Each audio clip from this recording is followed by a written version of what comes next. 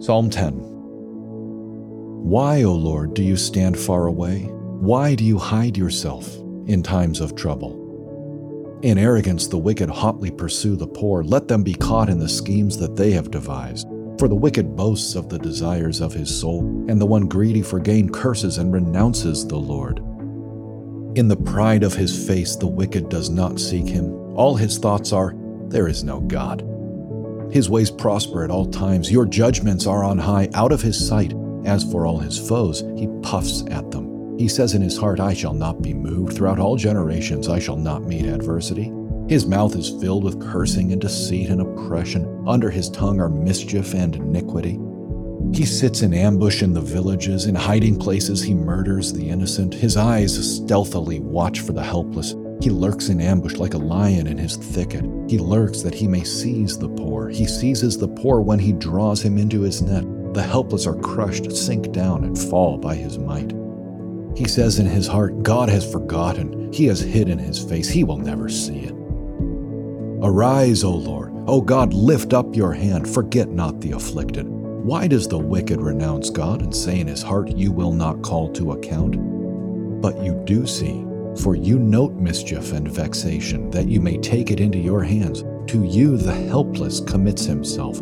You have been the helper of the fatherless. Break the arm of the wicked and evildoer. Call his wickedness to account till you find none.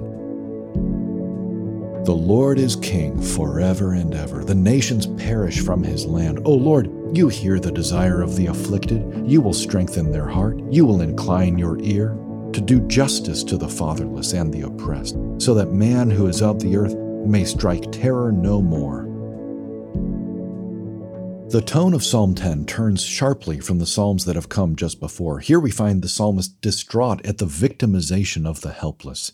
And this cruelty seems to come not at the hand of foreign nations, but at the hands of fellow Israelites, fellow members of the people of God.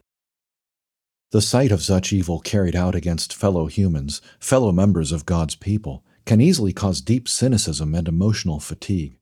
How does one persevere in the face of horrors done to others, especially horrors perpetrated by those who ought to have been the kindest? Everything in us screams out for justice. David feels the same way, but he realizes that you do see, for you note mischief and vexation, that you may take it into your hands. Verse 14. The Lord will do justice to the fatherless and the oppressed. Verse 18. God will one day right all wrongs, straighten out all that is bent, and rinse this world clean of all injustice. And how do we know this?